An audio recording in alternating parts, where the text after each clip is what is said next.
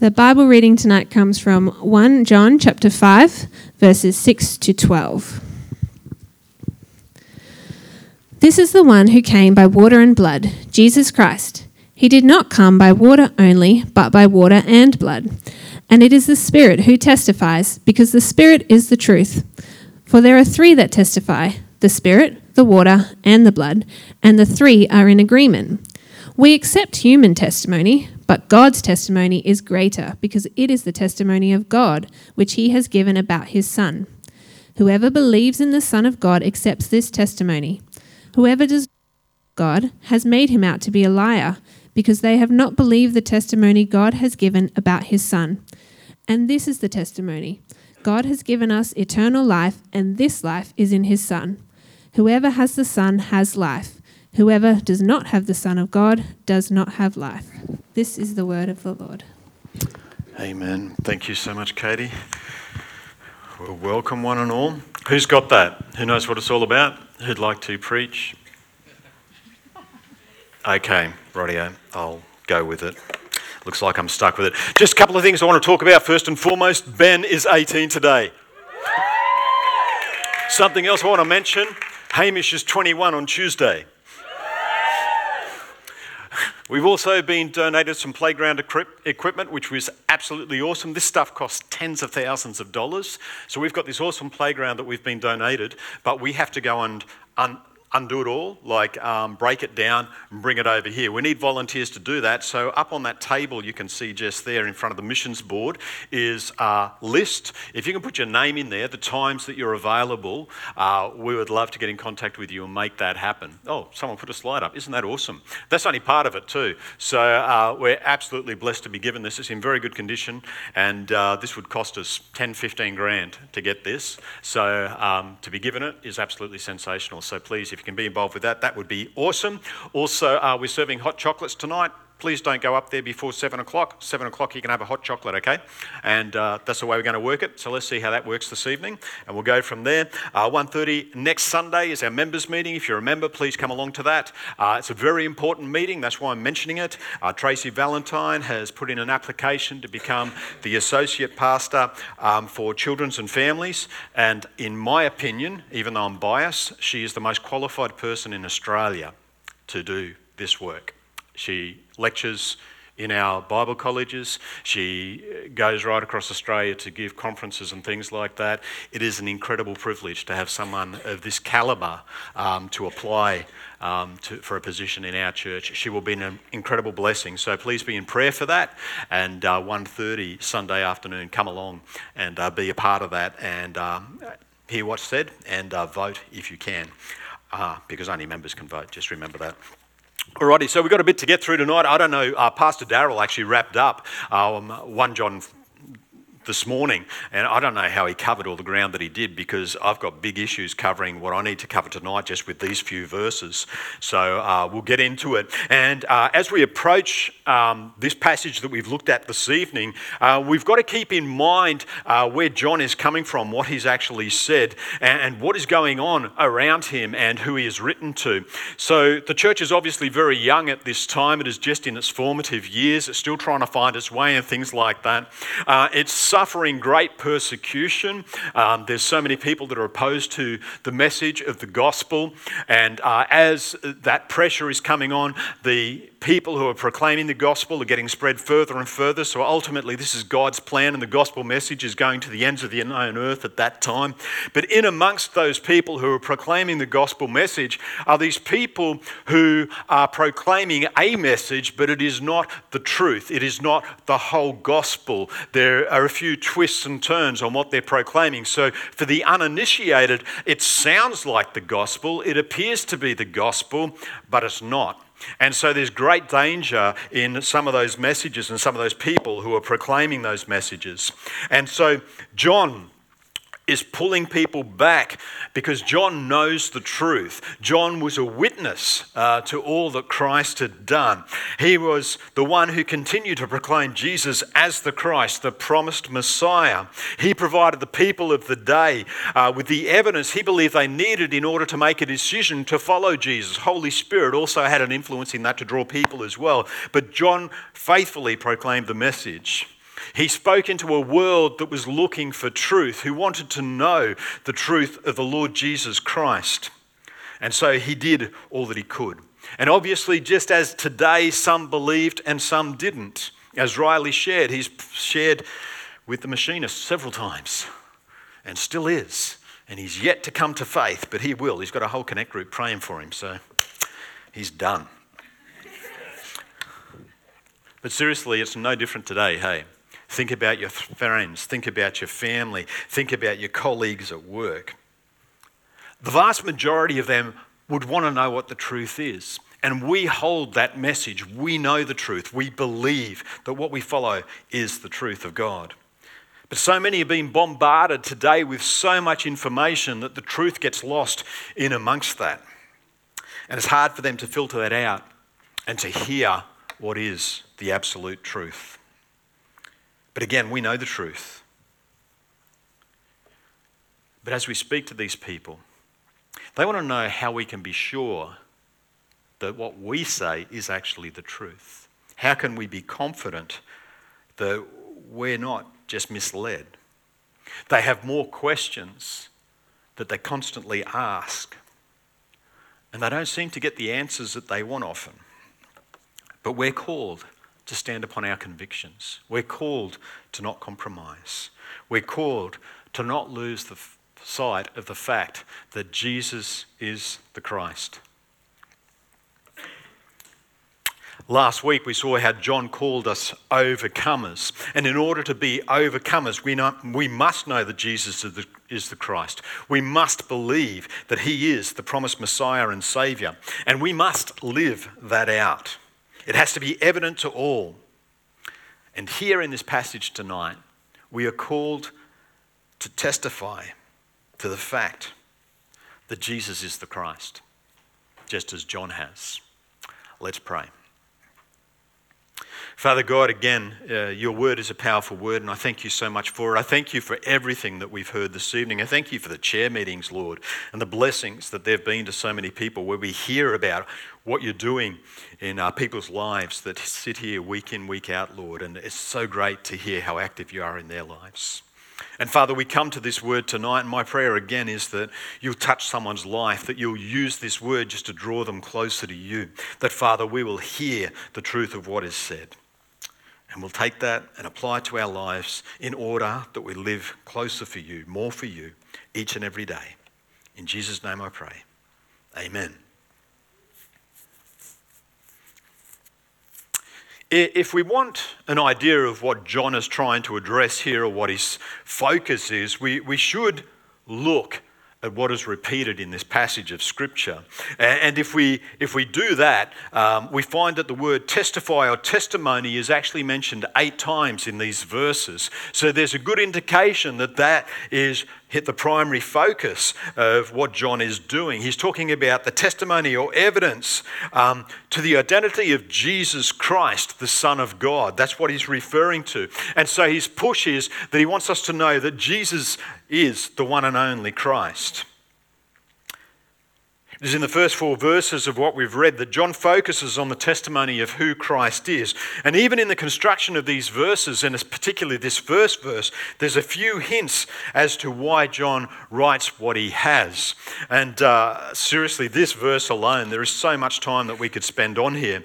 But it's obvious that John has a problem that he's addressing here in this first verse. We can see this is the one who came in water and blood, Jesus Christ, not by the water only, but by the water and the blood. So it's obvious that there's some agreement here that some people believe that Jesus came by the water, but they don't agree that he came by water and the blood. So what is John addressing here? Who knows what the water and the blood is? Yeah, you're not brave enough, are you? Yeah. So there's a few different opinions as to what that is. We'll get to that in a little bit of time. So John is countering something about the blood. And what's that referring to anyway when we talk about the water and the blood? There's possibly 3 main streams of belief revolving around the water and the blood. So I'll keep them as brief as possible as we go through them. Some say that this refers to the water and blood which flowed from Jesus' side when the spear was thrust into his side by the soldier when he was on the cross to prove that he was dead. And as you know, when that spear was thrust in, the water and blood had separated, which indicated that he had actually died. And some people believe that's what this is referring to. Some say it is referring to the baptism of Jesus, the water, and then is speaking about the institution of the Lord's Supper in the blood and what that means, and the fact that we are to obey in baptism. We continue to do the sacraments as well. And I don't believe that it's either of those things. The majority of commentators don't believe it's either of those things. And praise God, Pastor Darrell this morning said he doesn't believe those things either, which was really good. It's better for me not to go against the senior pastor if I can. So we're in agreement with this. So I think one of the main clues that we have when we consider what John is talking about is to look at who he is actually addressing in the letter. And I think that gives us a pretty big clue when we go there. So the Gnostics, who were the ones that John was actually writing against, were saying that Jesus was not fully God. He was a man who had Christ come upon him at the time of his baptism. And then Jesus lived his life with the influence of Christ upon him, but before he died, that was withdrawn. So the one who died was Jesus the man. He was just a man. And so this is where that saying comes in, where it's not by the water only. It's not just the baptism that we're talking about of Jesus. It is his baptism and it is his death. He was Jesus Christ in both of those events. He was the promised Messiah. He was the Son of God, the man God that we speak about as believers here. And so John is opposing this teaching and the men who teach it. And we know, if we look back at 1 John 4, 2 and 3, he says, "By this you know the Spirit of God. Every spirit that confesses Jesus Christ has come in the flesh is from God. And every spirit that does not confess Jesus is not from God. This is the spirit of the Antichrist, which you've heard is coming and is now already in the world." So this is what John is speaking against. And remember what we said about Jesus Christ last week. Jesus means Saviour, Christ means Messiah, the promised anointed one of God. And so these two words together reveals Jesus as the one who fulfills all the prophecies, all the things that were said in the Old Testament of Messiah, everything in the Jewish scriptures regarding the required sacrifice and consequent redemption. Jesus is God. He is the God-man. 100% God, 100% man. And I know that doesn't work with your maths, but that's the way it is. And this is what John is countering all through his letter, this letter and the other letters. So in our present reading, it seems pretty obvious that he would be referring to the fact that Jesus Christ came in the flesh, was baptized, killed on a cross, was buried, and rose on the third day. And so that's what he's referring to in this verse 6. The coming of Jesus by water speaks of his baptism, the beginning of his public ministry. And we know that he lived in service of others. He healed the sick, fed the hungry, proclaimed the good news of God, performed incredible miracles. And when we look at that, when we examine that and see how many prophecies were fulfilled, it is obvious that Jesus was the Christ. But the Gnostics would agree with that. That was Jesus' baptism and his life. And they'd say, that's cool, we can agree with that. But then when he died, that changed. That's where it stopped for the Gnostics. They refused to accept that Jesus Christ died on the cross. They say the Christ bit was gone. So John stands up and he says, no. Jesus Christ came by water and blood. He was present at that death. He declares the Spirit testifies to the identity of Jesus on the cross. So how does that happen? Who was it that works in the miracles? Who was it that causes things to happen? This is part of the ministry of Holy Spirit. And we think about the miracles that surrounded Jesus' death, just to name a few. The darkness that came across the land. The temple veil being torn from top to bottom as Jesus died. The earthquake that shook all of Jerusalem and opened the graves of the saints, and those saints came into Jerusalem after Jesus ascended to glory. These and many other miracles fulfilled the prophecies about Messiah's death, prophecies that were told in Old Testament times. And what John is elevating or is expressing is the need for the centrality of the cross in our faith. it wasn't just that God came in the flesh. That alone didn't give us life. It was the finished work at the cross that did that for us. John tells us that there are three who testify. I'm going to take a bit of a side. We're going to go to the side here, sorry. Because you guys have often, the younger people, sorry for those who are not privy to this, have often asked about the differences between our scriptures and why there's some verses added and things like that. So this is one of those occasions where we actually do have a difference, an anomaly. And so when you read the King James, have I not got the King James? Man alive, I've really botched this up, haven't I?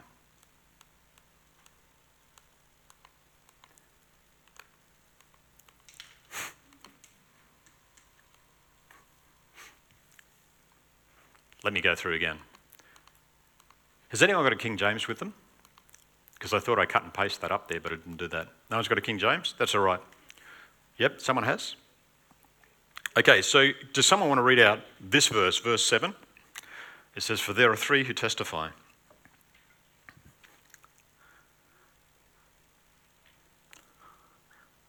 there are three that bear record in heaven, the Father, the Word, and the Holy Ghost, and these three are one. There you go. Okay, so they've added this huge section on the end about the Trinity, okay? Not in the original manuscripts. It's just not there.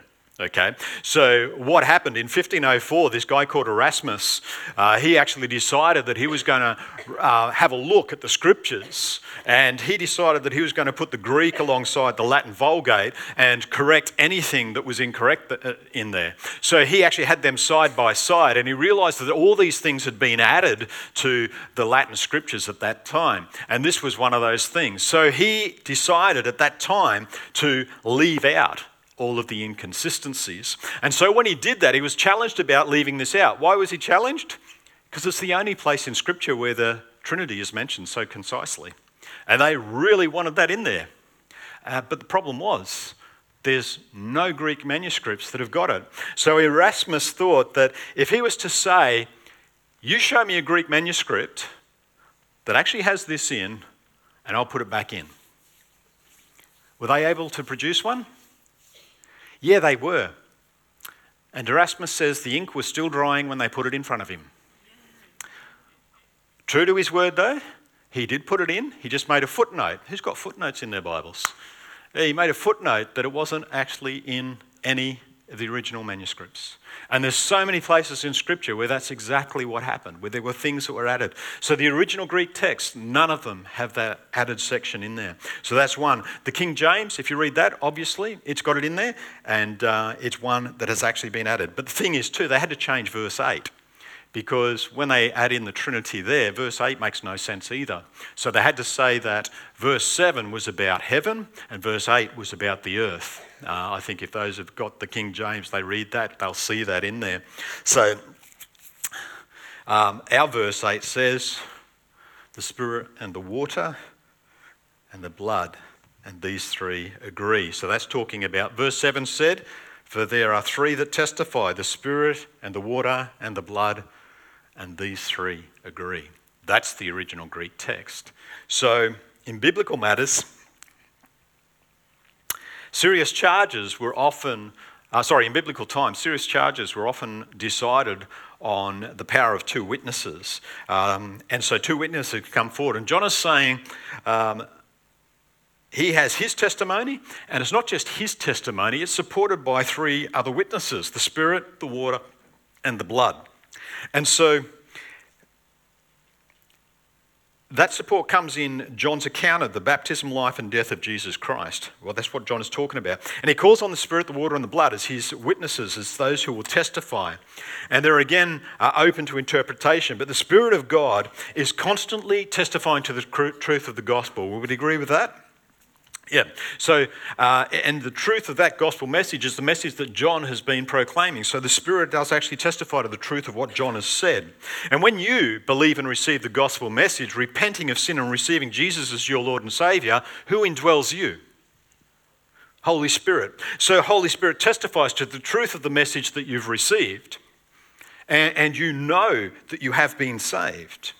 And I think that's a pretty strong case for the truth that has been proclaimed, that gospel message. Holy Spirit comes and indwells us. But I also believe John is saying that those who teach, you can test them. Because if they are Spirit-inspired, then everything they say will point to the cross and the finished work of Jesus on that cross. They will never deny that. And that will be the main focus of their ministry. I've just researched a very big church, a very popular church in the world. My goodness, we're having nothing more to do with them. They're preachers. They don't preach this stuff. They're more interested in an experience. And I don't believe the experience they're pursuing is one of Holy Spirit.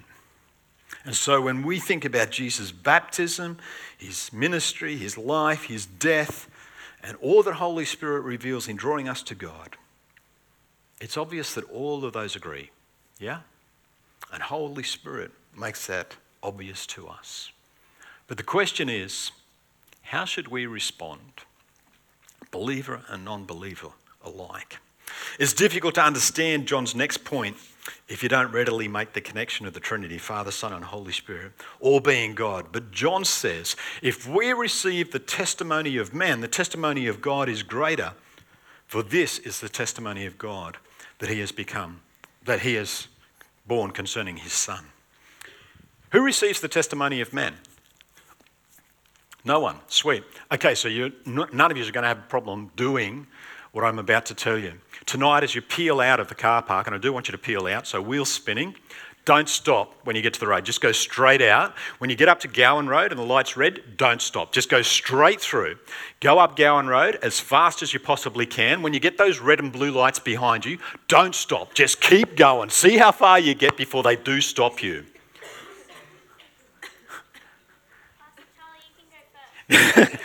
Okay. Ros Bricknell's really worried now. It's like, what's Charlie saying?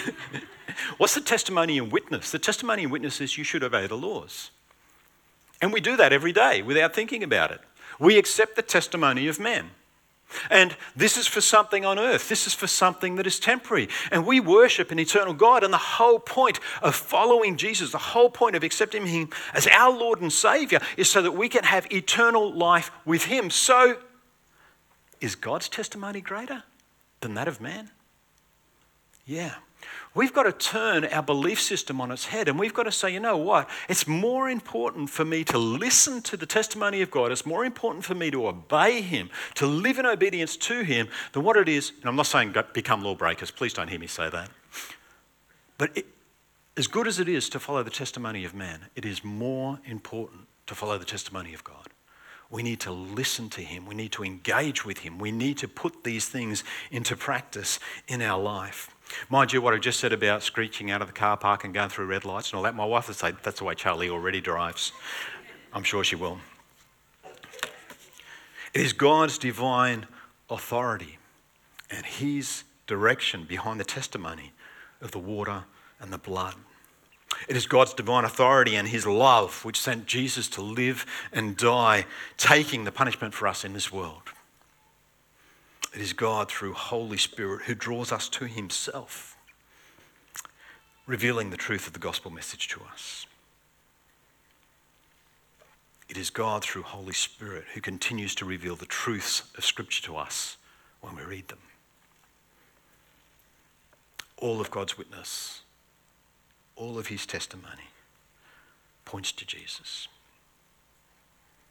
Whoever believes in the Son of God has the testimony in himself. Whoever does not believe God has made him, God, a liar, because he has not believed in the testimony that God has borne concerning his Son. Everything God has done, everything he will do, is all about Jesus. God's desire is that all men may come to know Jesus Christ as their Lord and Saviour. And in so doing, they will have a life eternal with Jesus and a life eternal with God the Father. And so the test is, do we believe? There is only one way to get to heaven. One way to have eternal life. And it is the way that is revealed to us through Jesus Christ, through his birth, his baptism, his death, his resurrection, and his ascension. This is the one and only truth of salvation. This is the testimony. God has given us eternal life, and this life is in his Son. He who has the Son has life. Whoever does not have the Son of God does not have life. This is the game changer. John isn't just wanting to correct some misguided teachers, to defend his God. This is about each and every one of us and our eternal destiny. Our eternal life swings off who we believe Jesus to be and what we declare we believe in what he has done. To deny Jesus as the promised Messiah, to deny his blood, or to say that Jesus really was not the Christ, is to deny the very work that gains us a right standing before our Heavenly Father. There is nothing and no one else who can help you if you deny that. There is no other way to obtain eternal life. We must realize we are saved through Christ and Christ alone. All that is declared about him in his word, in this word, in the Bible, is true. And we must believe everything that is declared about him and his finished work on the cross. Let's pray.